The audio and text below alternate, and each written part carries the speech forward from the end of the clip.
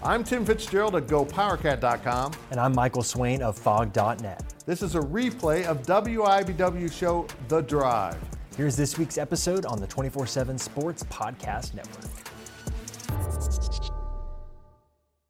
Good evening, Wildcat Jayhawk fans, and welcome back to The Drive, sponsored by Briggs Auto Group. I'm Tim Fitzgerald of GoPowerCat.com, and the man across the studio from me is everyone's swipe right, Michael Swain of Fog.net.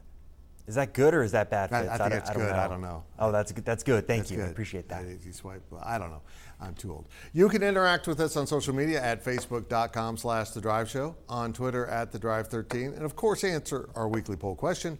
And make your game predictions on our Twitter page. And remember, if you ever miss an episode of The Drive, don't fret. I haven't said that in a while. You can listen to an audio-only version that will appear each Monday morning in the form of a podcast at both GoPowerCat.com and Fog.net. And we start things off with our 2-minute drill. The first segment of the 2-minute drill is sponsored by Vanderbilt, your work boot center. All right, Fitz. K-State bounced back from its first loss of the season with an impressive 44-31 win over UCF in Manhattan. So what did the Wildcats do well in their victory? They gave the ball to DJ Giddens a lot. 30 carries, 207 yards, targeted for a pass 10 times in the game. So 40 of K-State's 82 plays in the game looked at number 31. He had 8 catches, so he led the team in both receiving and rushing. And he was special. The sophomore from Junction City put on a show. UCF's defense, their weakness tends to be not tackling and wrapping up, and he ran through a lot of tackles. Will Howard came back from injury and played extremely well. The offensive line looked good, but I think maybe the best thing they did in this game was they played defense with their offense. The offense possessed the ball for almost 35 minutes in this game. That's a big chunk of the time, and that cut down on UCF's opportunities to run a lot of plays. They like to go really fast, run a ton of plays, but I think they were held to 58 or something in the game.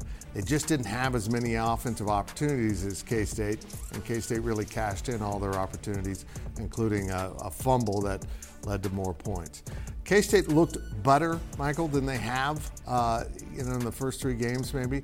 The offensive line getting Christian Duffy back, he was only part-time, is solidified. They had some problems at times in the middle of their defense with Daniel Green lost for the season with the torn pec muscle. But they just got after it. They kept persisting. And even though UCF took a lead in the early third quarter, K-State came back and rattled off, I think, 23 straight points. It'd been 24 if they could have hit the extra point. But they looked really good in that third quarter and early fourth. And then they just kind of had to milk down the clock as UCF ended up scoring with like 2 seconds, 3 seconds left in the game to make it look a little deceptive on how close it really was. But this was a nice effort by K-State. We'll get to this later. I think UCF is going to be okay. This was just their first opportunity in the Big 12, and they did not get it done. No, Fitz, I think if you look at K-State as a Big 12 title contender, what do they have to do against middle-of-the-road Big 12 teams? Control the clock, control the pace, control the flow. And I think that was really impressive that they did that against UCF, which has a totally different style than I think K-State wants to have. Yeah, it was an interesting contrast, but that's a good UCF team. They're going to beat a lot of people because this league isn't very good, but we'll get to that later in the show. It was a close contest for much of the afternoon at David Booth, Kansas Memorial Stadium, but KU used multiple defensive scores to defeat BYU 38-27. Michael, what impressed you most in KU's win? I think just that. In a game that KU won by 11 points, the defense accounted for 14, and I think that was a huge difference. And look, I think Kobe Bryant deserves a ton of credit. I think he really embodies the growth that this defense has had, where you think back 2 years ago, right? KU's about to go to Austin, and he was not physical, not imposing. And on kind of BYU's second offensive play in the Big 12, he goes and forces a fumble, scoops it, scores it. That's not a play he would have made 2 years ago or even last year. And I think that physicality that Bryant embodies, that is just really what you're seeing from this KU defense now, where in a game that BYU knew it couldn't run against Kansas, right? From the get-go, BYU was trying to attack. KU's cornerbacks on the outside.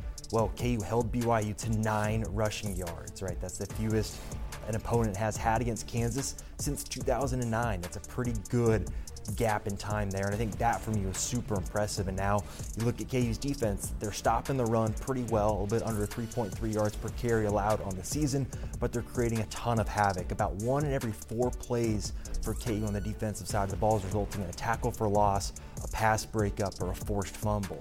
This team is really getting after on defense, and it got super impressive when you compare it to the offense, which did not hit full stride against BYU. And you look in the second half still, and KU's able to wear down BYU. Lance Heupel didn't agree with maybe my assessment there post-game, but you look at KU. They rushed for about 4.1 yards per carry in the first half. They rushed for about 7 yards per carry in the second half, and it was mostly 8 for most of the second half. That shows an offense that really embodied physicality, wore down BYU as the game went on, and Jalen Daniels made enough plays for KU to get the win. And I think that's what matters here. KU getting a win against a good BYU team that's going to also compete for some games. Doesn't matter how you get there, Fitz, right? It's all about getting the wins, and KU took another step closer to being bowl eligible in their 4-0 in back-to-back seasons for the first time in 108 years. Man, I was just a kid when that happened last time. That's impressive. No, they looked really good. And BYU's a good football team. They're well coached. They know who they are.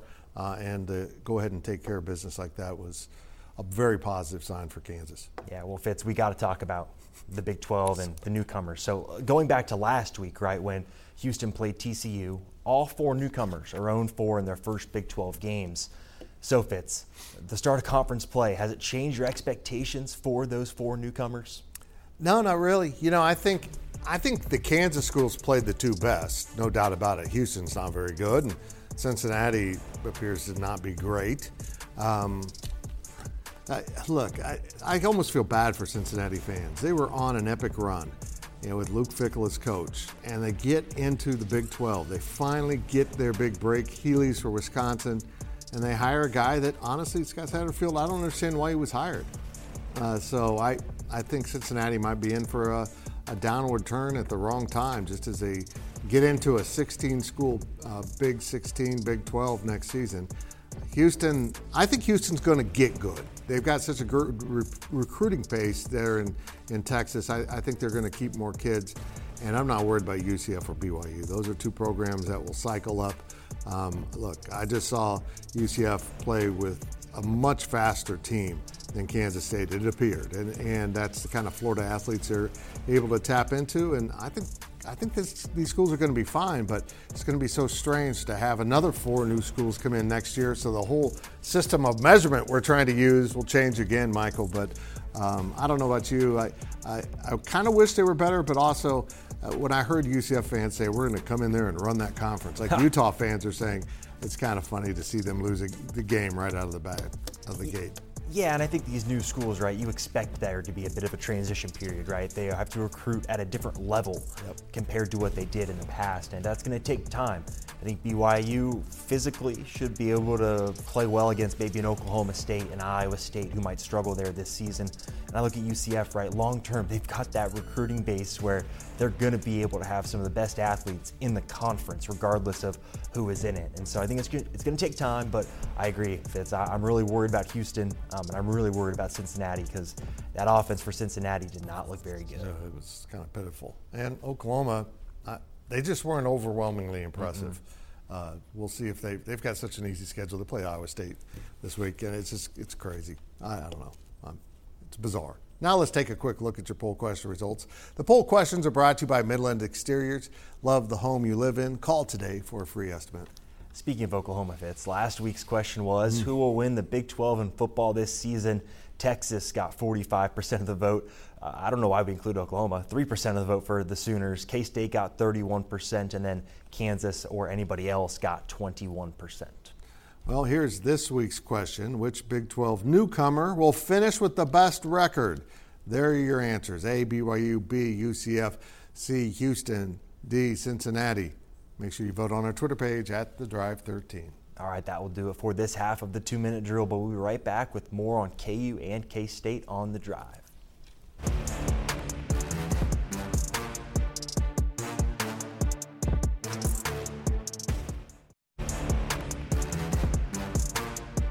Welcome back to The Drive, fueled by BrakesAuto.com. We are back and we continue our weekly 2-minute drill. This segment of the 2-minute drill is sponsored by Copeland Insurance Agency, part of your community for more than 60 years. All right, Fitz, as K-State heads into its off week, what is the Wildcats' outlook for their final 8 games? This entire portion of our show tonight will be called, Why Does the Big 12 Stink? And how bad does it stink?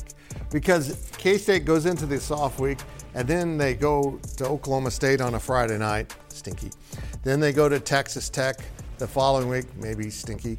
Then they come home and they play TCU, unknown, might be stinky. And then, of course, they have Houston coming in, stinky. And they also have Iowa State later in the season. And in all seriousness, the 2 toughest games remaining on K-State's schedule as we sit here tonight appears to be Texas, of course, and Kansas. They have a real opportunity here, even if they lose at Texas, to have an incredible season. But I don't know how great K-State actually is. And Chris Kleiman admitted after the game they got a lot of stuff they've got to work on. They can be better in some areas. They still got to shore up that offensive line and get them back in cycle, but this off week allows them to have basically 2 weeks of practice with Christian Duffy back and getting into game shape. And then you turn around and you look at some of the things the receivers are doing right now. Almost every Will Howard interception has been basically a receiver doing something wrong, and that was true on Saturday. Defensively, they're just giving up too many big plays, too many explosive plays, and it looks like just overall speed is giving them some issues. They had those problems with Luther Burden from Missouri, and also UCF with their speed gave them some issues. So they're going to have to do better on the back end, but there is potential here for a really good team, a team maybe even better than last year's team. But one of the things that, as a person who's covered Kansas State for a long time, actually offended me was how unimpressive K-State was in special teams in this game. They just haven't been as crisp in special teams, and I know there's a lot of people moving around. The loss of Daniel Green, they had to move some young players into the starting lineup and into the depth chart and took them off special teams. They just haven't had the continuity, but they're missing field goals and extra points, and they're giving up runs on kickoffs. Michael, none of that is K-State-ish. If they clean all that up, this is a really good team. Yeah, I think, Fitz, for me, the thing that really concerns me most about K-State, right, they're going to play so many consecutive weeks of football that there's a chance it could wear down towards the end. And I think for me, I look at Kansas last season and the fact that they really wore down right before their bye week because it was a late bye week. It's a little concerning for me, but I think you're right. You look at the competition, K-State should be able to handle business. Yep, they should. We will see how it plays out. Well, the early Las Vegas line is out for KU's trip to take on Texas. The Jayhawks are 18-point underdogs. How big of a statement can KU make this week? They can make a pretty big one. I think you got to look at this TV slot for Kansas as a really big opportunity. The other games that are big going on at the same time are Auburn versus Georgia. That could be a blowout. And Michigan versus Nebraska. That could also be a blowout. So I think there is a very strong likelihood that a lot of college football fans are going to turn to ABC to watch Texas and Kansas play. And it's a huge opportunity for Kansas to show how much they've improved. They're not going to be overlooked like they were in 2021 when they upset Texas and Texas slept to walk through the first half. And Texas came into Lawrence last year and blew out Kansas. Granted, it was Jalen Daniels' first game back. They had some injuries they were dealing with. This is the chance for Kansas to really show how much they've improved. We've seen signs of it in terms of the physicality levels that KU has played with, the level that Jalen Daniels has played with when he's at his best this season, and now it's about putting it all together. I think special teams, too, here for KU is going to be so huge because against Texas, you have to be disciplined. You can't make mistakes. And for a long time last season, special teams were the downfall for KU. But Fitz, KU has the #1 special teams unit in the country right now. Some might call that the Sean Snyder effect. Yep. And I look at this game, special teams needs to be locked in. The offense cannot have the penalties that are pushing drives back, forcing KU to punt. And the defense has to continue to cause havoc. They can't let the big plays happen like they did against BYU. Because if you let that happen, Xavier Worthy's going to run free. Quinn Ewers is going to find him. It's going to be 6 points. And so I look at this game. KU can really show how far it's come. And against a team that's not going to overlook it and a team that is going to be more talented than it. But I think this is going to be a really huge chance for Kansas and Lance Leipold to show how far they've come as a program. So 18 points. That's a lot. I'm sure we'll get to our picks in the next segment. I think I'm still mulling this one for myself, but it's a big spread, but an equally big opportunity for KU to show how much they've grown since Lance Leipold showed up in 2021. So I kind of see Kansas as having a minimum point total of 24. I think they'll go 24 or more. And that means Texas has got to get into the 40s to cover that 18.5. I mean, even 42-24 doesn't get the job done for them. That's a big number. I was really surprised by it. Yeah, I was too, Fitz. Yep. Okay, now we step out of bounds, and Out of Bounds is brought to you by Dara's Corner Market. We love local, and we are local for you. All right, Fitz, back to the Big 12 segment. A lot of the Big 12 teams seem to be suffering through some maybe unexpected troubles this season. I'll put it to you flatly. Is the Big 12 bad? Yeah. Yep. Next segment. So let's do this again. Newcomer Cincinnati, bad? Yes. Bad. One, bad. Houston, newcomer, bad? Yes. Right? Okay. Iowa State, Oklahoma State, bad and bad? Yeah, bad. Okay. West Virginia, I'm a little confused. They beat Tech. Does that mean Tech's bad or West Virginia? I think they're both bad. I don't disagree. Okay. TCU, don't know yet. BYU, maybe they're okay. Baylor, bad. Okay, so the bad teams we just listed is half the conference. I spent an entire 2 years bragging about how competitive the Big 12 is, how it's the most entertaining league in all of college football. And now people, it's falling apart. I feel responsible. It's all my fault. And we don't know if UCF and BYU are, they're in my upper half. Both teams just lost, and they're in my upper half of this conference. I think this is what happens when there's a lot of transition going on, right? I think Oklahoma State is trying to figure it out in the NIL age. Doesn't sound like that's something that they're really into. Iowa State's trying to move on from the Brock Purdy, Breece Hall days. West Virginia, are they going to have the same head coach 2 years from now? Who knows? I think these are a lot of Big 12 teams that are really kind of in transition phases where I think we look in maybe a year or two and we're kind of back to what you're talking about, Fitz, where it's competitive top to bottom every week with good football. Yep. Not competitive with bad football. Yeah. Oh, my gosh. Now let's hear from the fans. And our fan question is sponsored by Meadowlark. Retirement awaits in Manhattan, where you can live your way every day. Our fan question this week is, I could only watch the games on TV, but was the atmosphere as good as it seemed? That's Rory and Topeka, and I think he's referencing both Lawrence and Manhattan seem to be rocking. How was the crowd in KU? It was good. It was loud. I think students, it was Parents' Weekend, so I think some students left at halftime, came for a half and left. That's got to be improved, but I think when the crowd was really locked in and into it, great atmosphere. Yeah, it really got loud at the end, and I was impressed with how the students stuck it out to the very end. Most of that section was full. And that's been a problem. I mean, students just kind of get up and go maybe drink in the parking lot and don't come back in or whatever they want to do, but crowd at K-State was really engaged. It was fun. Nice. Well, remember to ask us your questions on our Facebook page and on Twitter at The Drive 13. When we return, we'll look at our predictions here on The Drive.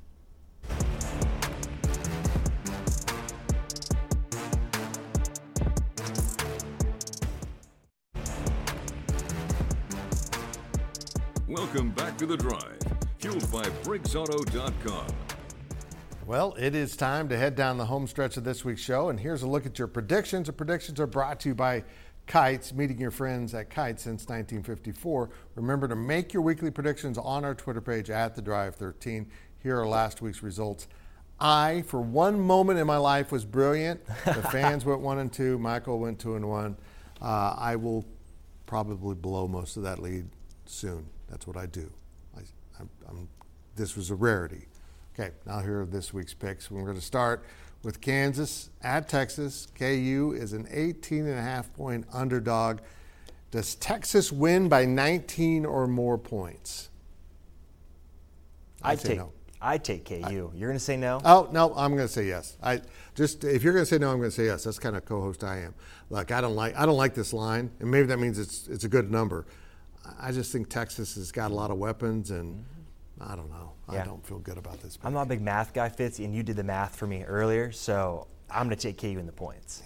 Yeah, I don't blame you. Next up, let's get to Cincinnati at BYU. I really want to go to Provo one of these days, but it's a strong home field advantage. BYU is a 6.5-point favorite. Give me BYU to cover that spread. I agree. I don't understand why they're only a 6.5-point favorite. I think they're going to win by double digits, but that's just me. Our last game of the week is Baylor at UCF, and I'm even more baffled by UCF only being a 2.5-point favorite. That's not even a home field bounce.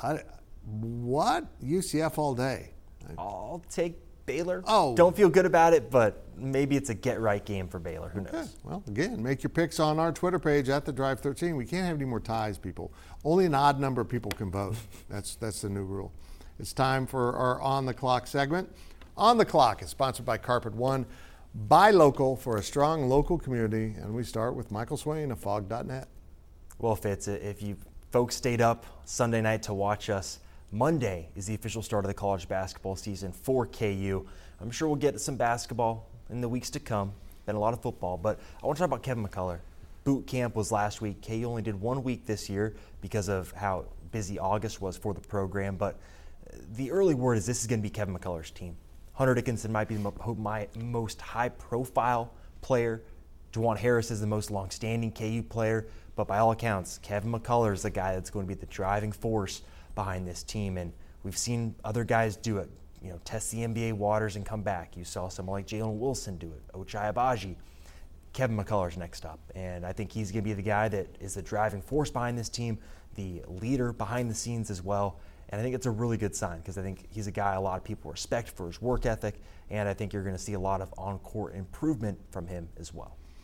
Well, Kansas State football for many years, under Bill Snyder and now Chris Kleiman, has been a developmental program, meaning they go find the kids that maybe quite aren't there physically as they head into their freshman seasons, but they catch up. And let's just stop and pause and talk about the guys who were starring in that game on Saturday against UCF. On the offensive side of the ball, you had DJ Giddens, a running back out of Junction City, Kansas. And he looked simply fantastic. He doesn't have that great breakaway speed. He doesn't have the sexy moves that a Deuce Vaughn does, but he ran for more than 200 yards. On defense, with Daniel Green out at linebacker, Des Purnell stepped up. Desmond Purnell had a great game, led the team in tackles. He's from Topeka. So it's amazing to me that you look around the nation and all these recruiting places where you can get all this talent. Kansas isn't known for that, but here are guys, and they're all over the roster at both schools, helping their schools play at the highest levels of college football, and they're from Kansas, and that's pretty cool. And that's it for this week's edition of The Drive. We will see you next week right here and all week on social media.